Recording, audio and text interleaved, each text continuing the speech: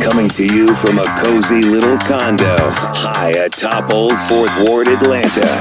Welcome to The Ron Show on America One Radio. Here's your host, Ron Roberts. Happy weekend. This show is loaded. We've got lots of headlines to cover today. It's like a news dump kind of day. And I know the Supreme Court's doing their thing. We don't even have time to cover the stuff they're going over today as of yet because we've got stuff happening right here in Metro Atlanta. Dekalb District Attorney has backed out of prosecuting some of those Cop City cases. We'll give you some reaction to that at the back end of the show. Let's see. We also have, how about some election integrity issues? We're going to talk with Susan Greenhalgh from the organization Free Speech for People. She is their senior advisor on election security. A lot of discussion about the touchscreen versus the paper ballot here in Georgia. Why is the Secretary of State, Brad Raffensperger, staying so doggedly loyal to current touchscreen machines and the software that comes with them when there are increasing concerns that hacking risks are becoming more exponentially possible, especially with the Cobb County election office break-in. We'll talk with Susan Greenhalgh about that at the back half of the show. That's all very heady stuff, but first up, our first order of business is discussing a Cobb County teacher who is likely to lose her job because of the divisive concepts law passed in 2022, focusing mainly on classroom discussions about race, but also potentially LGBTQ plus issues. She read to her fifth grade honor class a book that caught the ire of a parent who is also a teacher, who went to the administrators and had her put on administrative leave. Her name is Katie Rinderly. She teaches gifted students at Due West Elementary School. She read a book. I watched the YouTube illustrated reading of it. It's called My Shadow is Purple. Seems completely innocuous to me, but what do I know? I'm not a teacher, and I'm also not an attorney, but Craig Goodmark is. Craig is on the phone to represent her, and will be representing her, as a matter of fact, in, loftier spots. Anyway, Craig, thanks for joining us. I appreciate it. Glad to be here. Thanks. So, has she been informed? Well, it's my understanding there's going to be a hearing on August 3rd, right? Has she been informed of anything beyond administrative leave? We'll discuss this on August 3rd. She was investigated. Then there was a recommendation for termination made by Human Resources. Wow. The superintendent has recommended her for termination to the board. She received a letter on June 6th that said that Cobb County School District intends to terminate your employment. Wow. So I guess that becomes official when she shows up August 3rd to get their verdict? Correct. She gets an opportunity because she has tenure here in Georgia. She has an opportunity to defend her job in a proceeding that would be in front of the school board itself, or what's called a tribunal of the board. Did they elaborate in any way as to what in this book was the line too far crossed? No, and that's really the difficulty here, and the difficulty that's created by these Georgia censorship laws that have been passed recently, is that nobody really knows what's divisive. Nobody can define it. Nobody can decipher the statute to tell us if we've gotten to the line or if we've crossed the line. And in this case, you've got a book that from Monday to Thursday would seem benign and positive and appropriate in every way, but somehow on Friday becomes a violation of the law. And I'm reading from reporting at the Atlanta Journal-Constitution. It's my understanding from this story that the students actually voted on this book for her to read to the class. One student, not even even nefariously, mentions the book to a parent. The parent, also a teacher. Is the teacher also in this school system? Correct, Cobb County school teacher. And then goes and reports this teacher, Miss Rinderly, for reading the book. Is that how it played out? That's correct. The book was purchased at the book fair that was in her school. It wasn't part of her lesson plan for her to choose the book. The lesson plan was for the students to choose the book. The students all had a vote. The majority vote was that they read this book, and then she created a exercise based on the book. We're on the phone with Craig Goodmark, an attorney based in Decatur. Do I have that right? Atlanta. Okay, Atlanta, Decatur. Anyway, Craig is representing Katie Rinderly, who is likely to be the first teacher to fall victim to the divisive concepts law signed into law in 2022, all for reading a book, My Shadow is Purple, to fifth graders. No mention of transgenderism, sexuality doesn't come up, and nothing nefarious. There's not even the first drag queen in the story, and yet Miss Rinderly may lose her job. Craig, do you or have you had access to her personnel file? Does she have any other issues that come up that might lend you to believe that, okay, so this is something that has been simmering and brewing, and this is the straw that broke the camel's back? No, she's a model teacher. She's an exemplary teacher. She's been teaching for 10 years, and her evaluations are sterling. There are standards that evaluate her lessons. Those were high level. Her communications with students were also evaluated at a very high level. This is just a model teacher for Georgia's public education system, and Georgia and Cobb County now is using these politics to really chill the speech of teachers across the state. And really, you mentioned that this is the first teacher, but the impact of these laws is statewide. Mm-hmm. Teachers are self-censoring. The discussions regarding race, regarding these what are considered divisive concepts, are being chilled. Students are losing the opportunity to debate these issues, mm-hmm. to discuss these issues, to evaluate them for themselves, and to critically think. And it's doing a disservice to the public education system in Georgia, and especially to those students.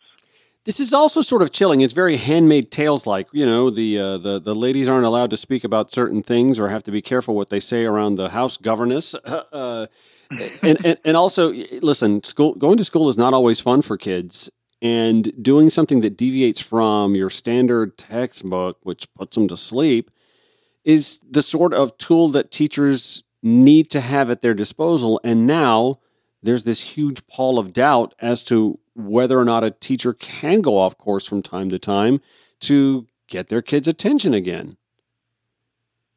Absolutely, and that's really the impact of the law, and that it derives directly from the statute, which gives us no direction. The definitions are vague. There's no predictability as to what will and will not violate this law, and the impact of that is that we're starting to see topics that would have otherwise been discussed now being shied away from. And that, you're right, that is an injury to Georgia's public school students. So I guess from a legal standpoint, and you are a lawyer, so this is germane to what you do for a living, is this a wait and see what happens on August 3rd before you guys decide how to react? Sure. And wait and see to the extent that she's been recommended for termination. Cobb County is going to bring forward their evidence as to why they think she should be terminated.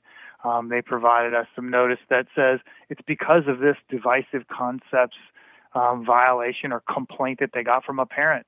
And now the problem with that is that we've now allowed the classroom to become this political pawn between communities, and it's damaging and it's harmful, and it's a concern that we're having and we're seeing all over the state.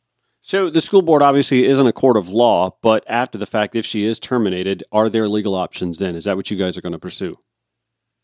Correct. So she'll have legal options, I think. Certainly the statute provides the right to appeal, but there are other constitutional issues, particularly with regard to the statute that is the underlying basis for these terminations. That these divisive concepts and censorship laws that have been passed by the legislature that have given us, these almost chaotic public school experiences. Mm. We're on with Craig Goodmark representing Katie Rinderly, who is up to lose her job from the Cobb County school system, a fifth grade teacher, for reading a book entitled My Shadow is Purple.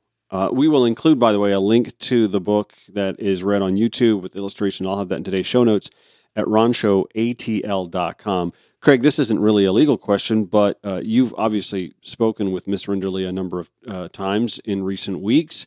How is she handling this? She's doing well. She's an amazing teacher. She's somebody that has committed 100% to what could be one of the hardest jobs that we would ever come across. She is positive. She knows that what she did was right for Georgia's public schools, for Georgia students, for her students, and she understands that this is, the reality for educators in Georgia, and she's ready to challenge the reasons that Cobb County School District has given. Has this come up in conversation where she may have mentioned even having a shadow of a doubt, a moment to pause, to think before she cracked that book open to read it to her kids? No. And again, that goes back to the vagueness of that law. Not one time have I heard her go, I thought maybe I was coming up to the line of what is and what isn't accepted. There is no understanding of where that line is, because the line is so ambiguous and so subjective to whoever's drawing it. And in Cobb County, they draw it in one place. In Macon, they might draw it in another. In Atlanta and Dekalb County, certainly they draw it in another. This is going to be interesting to watch how it all plays out, because I think at the end of the day, public opinion has to come into this process. Cobb County is not a conservative county anymore, although apparently its school board is still maintained by those who have a bit of a more conservative mindset, but also living in a state with a state legislator and governor who enact more draconian conservative laws, while the county itself has flipped to blue, at least dating back to 2016, looking at election cycles. Craig Goodmark, representing Katie Rinderly, the first teacher who may lose her job to the divisive concepts laws passed in 2022. Thanks for your time on the Ron Show today. I appreciate it. Glad to be here. Thanks so much. Again, as I mentioned, I'm going to let you be the judge. If you follow today's show notes at ronshowatl.com, I think you can also link those on the Spotify podcast. You may get the links on some of the other podcasts as well with today's show notes. But again, at ronshowatl.com, for sure, you will have a link to this book's reading with illustration. Found a YouTube link. It's super cute. And I'm not being biased when I say that. I'm just saying it's a super cute little reading rocket, read along, read aloud book video, so that you can discern for yourself what's the big deal about this that crossed my mind and obviously didn't even faze the teacher, Katie Rinderly, before she read that book to her students. Up next to discuss this more, Jeff Hubbard. Jeff is the president of the Cobb County Association of Educators. We'll get his take on this situation and the ramifications it could have on Rinderly's career and other teachers as well. This is The Ron Show on the America One Radio app, AmericaOneRadio.com, or wherever you podcast.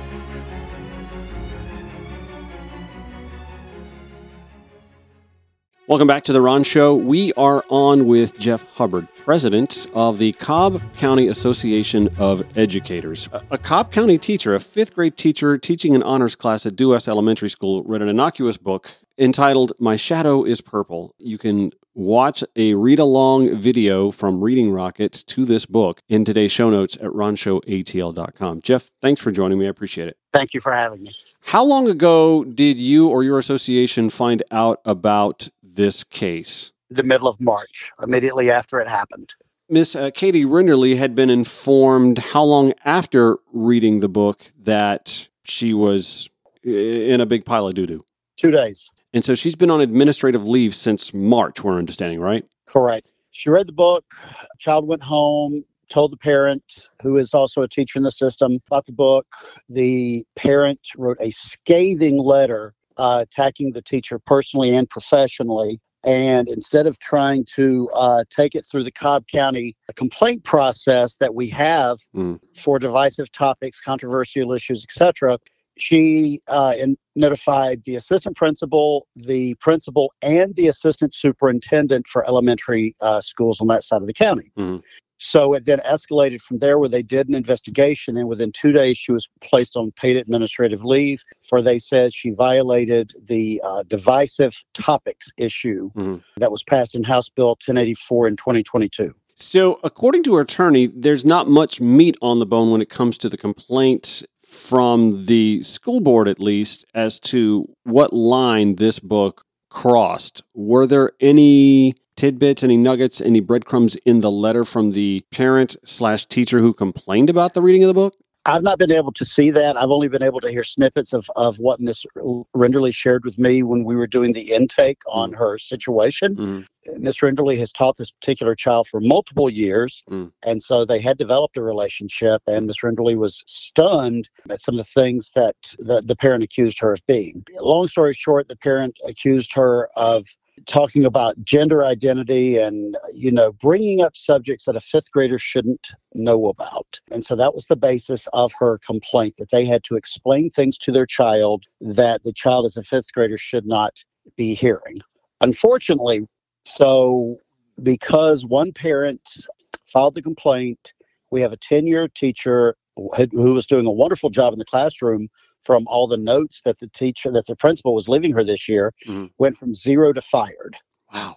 Having reviewed the book, I can only find one situation where I would have thought, okay, this is going to raise somebody's hackles. And it came where an African-American student comes up to the central character in the story. And from then on, the character refers to that student as they, not he or she. But a fifth grade brain doesn't think twice about that. Normally not, but you have a situation where, because of the fact people would say that children are becoming more sexualized because of what they see in media and things nowadays, that it's possible. But I can remember not handling pronouns well when I was that age, just because it was more of a grammar rule more than what you called someone in regards to identity. Yeah, I mean, the book took 5.5 minutes to listen to or read. There wasn't an in-depth study or course on he, she, they, or preferred pronouns or anything like that. It just kind of rolled right through the story. If I weren't so tuned into it, I wouldn't have noticed it myself, I guess is the point that I'm trying to make. Right. This story, in a nutshell, tells a very nice story about diversity, equality, and inclusion, and how we should respect it. And God the forbid. author, Scott Stewart, was telling the real-life tale of his son. Grew up liking Elsa and Anna and princesses, and thought, okay, well, I don't go to this side, I don't go to that side. But looking back, 50 years, you had girls who were tomboys. I was thinking that myself. Tomboys. That's not even like who grew up to be lesbian, but just tomboys who like playing sports and with cars with their brothers. And we thought nothing about them. They were just friends. They were labeled tomboys. So, the labeling part, we thought nothing about it back then. But this particular parent did severely react to it, took it immediately up the flagpole, and finally they placed her on paid administrative leave, had the final hearing on May 5th, and then a month later, the superintendent moved to terminate. Using language from a bill. And here's the real kick in the rear. This policy in divisive concepts only talks about racism and politics. Has nothing to do with sexuality. Then when you look at the controversial issues administrative rule that they posted, same thing. There's one little line in there about morals and ethics. This book did not teach anything about children go out and become gay, lesbian, bisexual, transgender. Didn't talk about any part of the LGBTQA community. It was just, it's okay to be you. Yeah. Whoever you may be, it's okay to be you. And because of that, because somebody objected, and this legislation is coming from far right political institutions and spreading sadly like wildfire. And what's happening in this case, it has the potential to destroy the career of a 10-year educator who had been getting high marks, had been well respected. And quite honestly, if she gets a termination on her record, her career is done in the state of Georgia. Well, and it can't help to recruit and retain other teachers in that profession either. That's the shame of it. Well, it's chilling. Yeah. It's absolutely chilling because the fact this was a lesson about creative thinking. You know what? It's okay to be different. Yeah. I'm a white male. My best friend is a black male. Been my best friend for 40 years. We are obviously different. It's okay to celebrate those differences. Many of my friends are in the LGBTQ community. It's okay to be different. So when you're talking about diversity, equality and inclusion, that's what a lot of these legislative pieces are trying to do. And it's almost like whitewashing us to where if you're not like me, you don't matter. If this continues, you're going to have teachers who are going to be afraid to allow students to have lessons on critical thinking, on creative thinking, because they're going to have to be concerned. What if I say the wrong thing? What if I do the wrong thing? And then the situation on the books. Kids love book fairs, but now, teachers are going to have to be careful. I can't buy anything from a book fair because it might be wrong. I can't read a book from the book fair. And this all came because the system, I didn't vet the books that Scholastic brought to Cobb County to see if they were okay or not. The teacher thought, okay, this is an interesting book. I'll read it. In fact, the children picked the book to read that day. We are going to speak up, speak out, and speak for Miss Renderly and her right as an educator through this process that she's undergoing in Cobb County right now. And hopefully the tribunal on August 3rd at the Cobb County School Board will see the ridiculousness of this situation and not accept the superintendent's mandate for termination and return her to her classroom to where she can teach the children that loved her for 10 years. Jeff Hubbard, President, Cobb County Association of Educators, thank you for giving us your point of view in the update. I appreciate that. I sincerely appreciate that. Thank you for your time. Follow The Ron Show on Twitter at RonShowATL. The Ron Show on America One Radio. One of the stories that hasn't gotten a whole lot of attention of late is election security. And with that coming up in 2024, there's actually a lot of headlines about this just in the state of Georgia. Dominion Voting Systems came away with a big chunk of money from Fox News because Dominion insists that their machines worked and were secure, and Fox News sort of carried off a varying narrative. That being said, there is a lawsuit fighting its way through court right now that is pursuing turning Georgia back to paper ballots. And Secretary of State Brad Raffensperger seems to be a little stubborn about making that change. Joining us, Senior Advisor on Election Security to Free Speech for the People, Susan Greenhalgh returns. Susan, how are you? I'm great. Thanks for having me back, Ron. I appreciate that. Did I set this story up right? We've got this lawsuit, and there seems to be some concerns about the integrity of future elections, but not past elections. And so there's a premise that perhaps Georgia should look back to paper ballots. That's right. I would make one clarification, though, is that the lawsuit that Dominion won against Fox defended them against accusations that the 2020 election had been stolen because Dominion had purposefully allowed their system to be hacked. And so Fox was making allegations that the 2020 election was stolen with Dominion's complicity.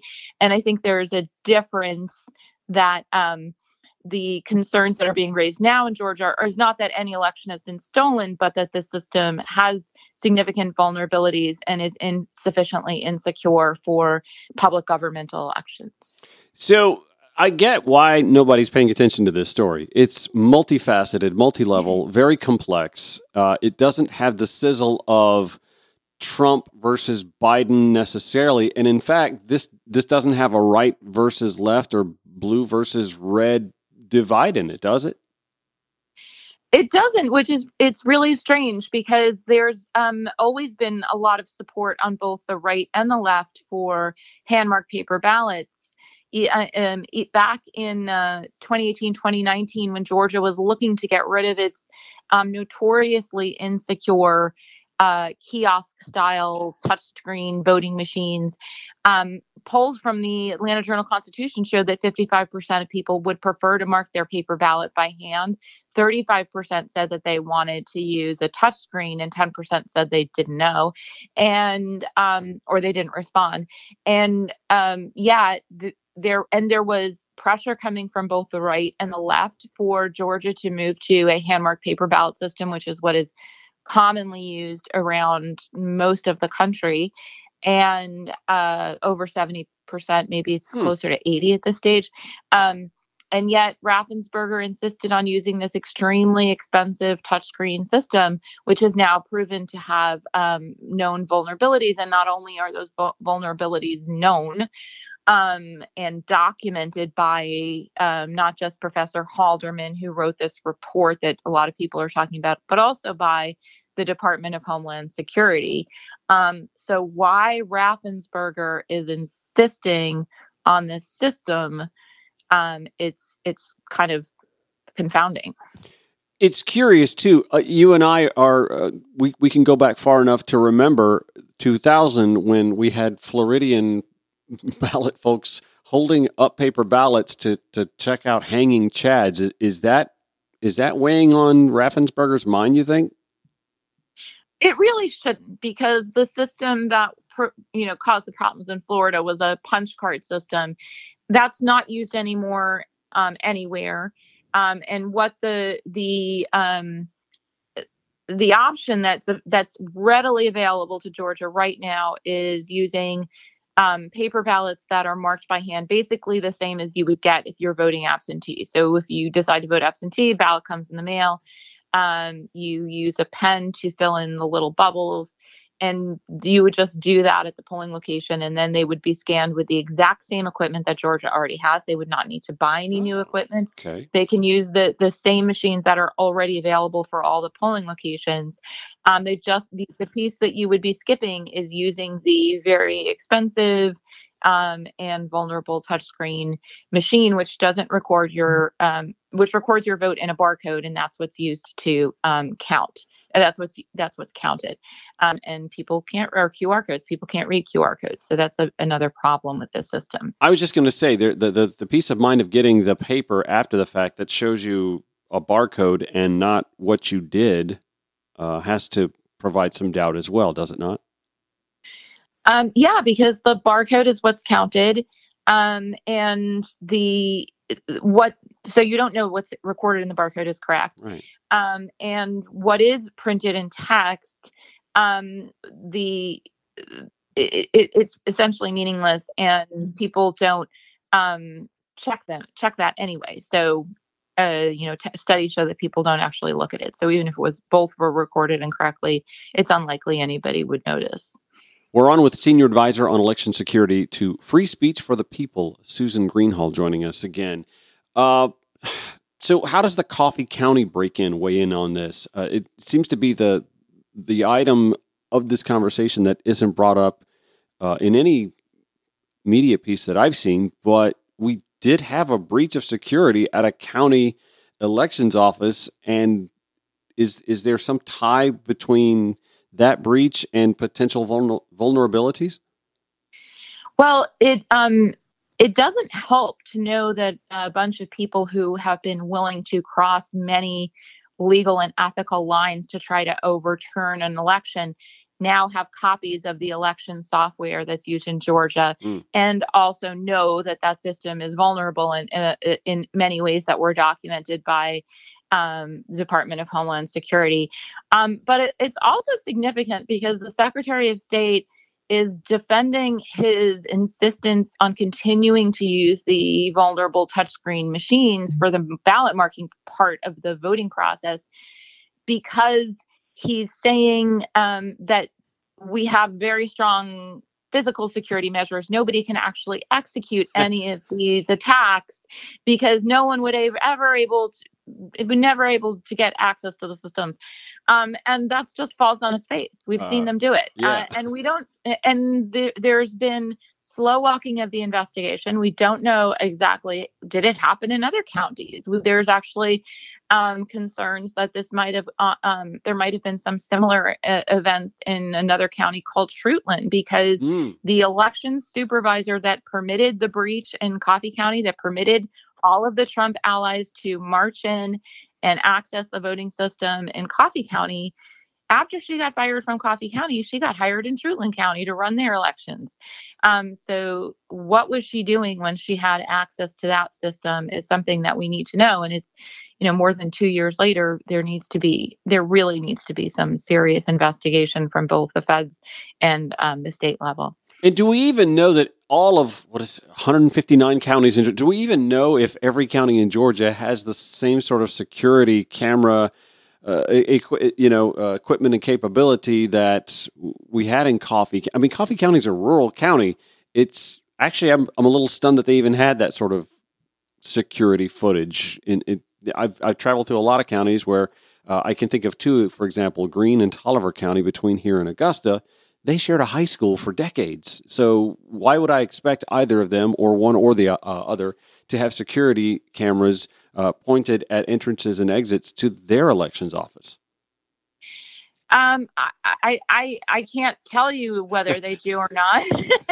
I think it's worth noting that the election supervisor that came in after Misty Hampton, the election supervisor that permitted the unauthorized breach, after she was fired, this new guy came in and he wrote a memo to the Secretary of State's office in summer of 2021 documenting severe security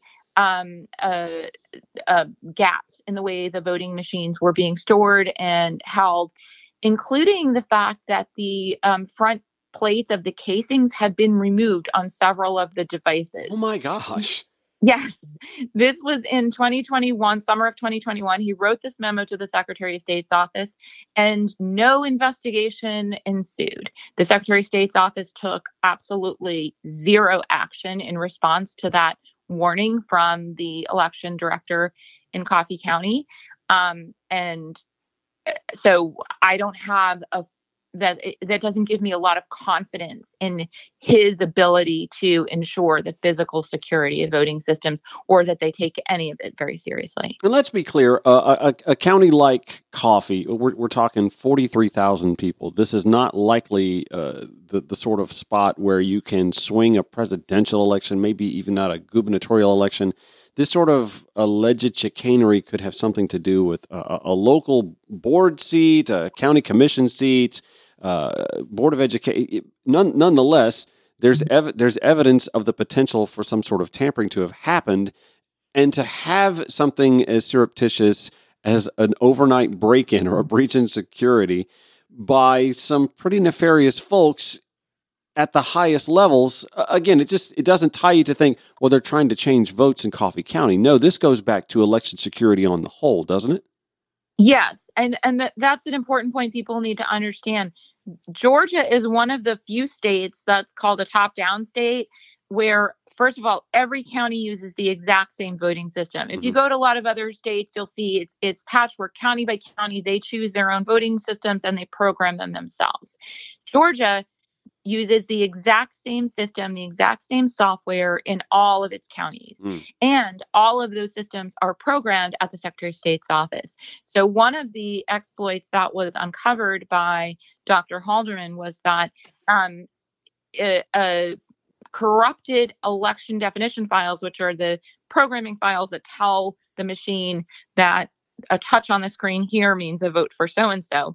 If those were corrupted with malware, it could spread from the actual programming site to the individual BMDs. So there are possibilities for a more scaled attack, but also that getting the software in Coffee County now gives you all the information you need to attack a system in Fulton County. Wow. This is almost like Luke Skywalker going for the thermal exhaust port at the Death Star, is it not? That's a great analogy. Oh, my gosh. All right. Susan Greenhalgh, Senior Advisor, Election Security for Free Speech for People. Thank you so much for your time today. I appreciate you catching us up on this story. It's an important one. Thanks for the chat. Take care. Okay. We'll put a bow tie on today. We'll put a bow tie on the week. One final segment of The Ron Show returns for you in minutes on the America One Radio app, AmericaOneRadio.com, or wherever you podcast. By the way, if you've got an Echo Dot or an Amazon Echo around you, just say, hey, her name, Alexa. I have to be sneaky about it because she's in the corner of the room I'm recording in. Enable the America One Radio app, and she will. Back after this. Last segment of the Ron Show for the day and the week, and lots of stuff to cover today. We didn't even get to stuff happening with the Supreme Court. Figure you can get the Titan submarine story stuff elsewhere. This is the Ron Show. We are based in Atlanta, Georgia. So Atlanta and Georgia, domestic and sometimes international stories. That's kind of the pecking order. So this is a big local story. For those of you in and around Metro Atlanta, you know the Cop City story is huge. It's actually become a big story nationally and somewhat internationally as well. And then a shoe drops today that kind of caught a few folks off guard. The Dekalb County District Attorney has withdrawn her office from prosecuting Atlanta Training Center arrest. That's right. The DA's office said law enforcement agencies have had a, quote, difference in prosecutorial philosophy in the last few months. Amanda Lumpkin at Patch reporting this story as it broke. Sherry Boston has removed her office from any current cases relating to the controversial Atlanta Public Safety Training Center, according to a news release issued Friday. The DA's office will still address future cases should there be additional arrests at the future site of the training center near Constitution and Key Roads. The center has come to be known to protesters, obviously, as Cobb City. The story continues. Georgia Attorney General Chris Carr's office will now handle prosecution of pending cases related to the center, according to the release. All stakeholders, the GBI, Georgia Bureau of Investigation, and Carr's office have been notified of Boston's decision. The statement read, "My team and I have worked diligently to reach a consensus with the Attorney General's office on charging decisions in these cases. At this point, I have decided it is best that we allow them to move forward with the charges they feel are warranted." Attorney General Chris Carr took to Twitter to say that his office will continue moving forward with the prosecution of, quote, violent acts, using that term, violent acts, surrounding the training center. The tweet read, "If you shoot police officers, throw Molotov cocktails at law enforcement, vandalize private homes and businesses, and set fire to police vehicles and offices, you will be held accountable. We will not waver when it comes to keeping Georgians safe and putting a stop to violent crime in our state." You know what you don't hear Attorney General Chris Carr mention, however? The arrests of the 3 arrested for, quote-unquote, money laundering in connection with financial crimes at the future public safety training facility. The 3 who were arrested in May were part of the Atlanta Solidarity Fund, you'll remember. And, I found this story. I can't believe this didn't get more smoke. The Register.com reporting this back on June 6th. Jessica Lyons Hardcastle reporting here. Police cuffed 39-year-old Marlon Scott Couts and 42-year-old Adele McLean, both of Atlanta, Georgia, and 30-year-old Savannah Patterson of Savannah, charged them with money laundering and charity fraud at the end of May. The 3, as board members of the Atlanta Solidarity Fund, help arrange legal advice, bail funds, and other support for those who oppose the southern U.S. state's Cobb City and run into trouble with authorities. But get this, it's the police use of PayPal records that's drawing fire. So let me hone in on the article where that's covered. The evidence, according to Patterson's arrest warrant, included reimbursements from the Network for Strong Communities, a state-registered nonprofit, for expenses including gasoline, forest cleanup, totes, COVID rapid test, media, yard signs, and other miscellaneous expenses. These expenses totaled nearly $7,000 over about 2 years. The police somehow obtained and used PayPal records as evidence of those reimbursements. The cops suspect charitable donations to the Network for Strong Communities were passed to Couts, etc., and so on, who then used the cash as board members of the Atlanta Solidarity Fund to support those protesting against Cobb City. Those protesters included the Defend the Atlanta Forest group, which Homeland Security considers violent domestic extremists, according to the cops anyway. You'll remember it was days later that the Department of Homeland Security said, we didn't give anybody that designation. Why are you using it? I will share this piece at theregister.com in today's show notes as well at ronshowatl.com. Today's show notes are going to be packed, y'all. I love the subheadline for this, by the way. Nearly anything can look like money laundering if you squint hard enough. You know what? That's one reason why I'm pretty specific. Well, I try to be somewhat specific when I'm sending money via Venmo or PayPal or Cash App. I like it when I'm at the concession stand for the softball league. It's concessions. It's definitely concessions. I don't know that lady. I don't know what she's doing with the money. I just know I'm buying concessions, and that's where my money goes. Okay, I'm doing a little bit of dot connecting, a little speculating as to why the DeKalb District Attorney has removed her office from prosecuting cases just like the Atlanta Solidarity Fund 3 and other cases that predate that with the GBI and the state attorney general.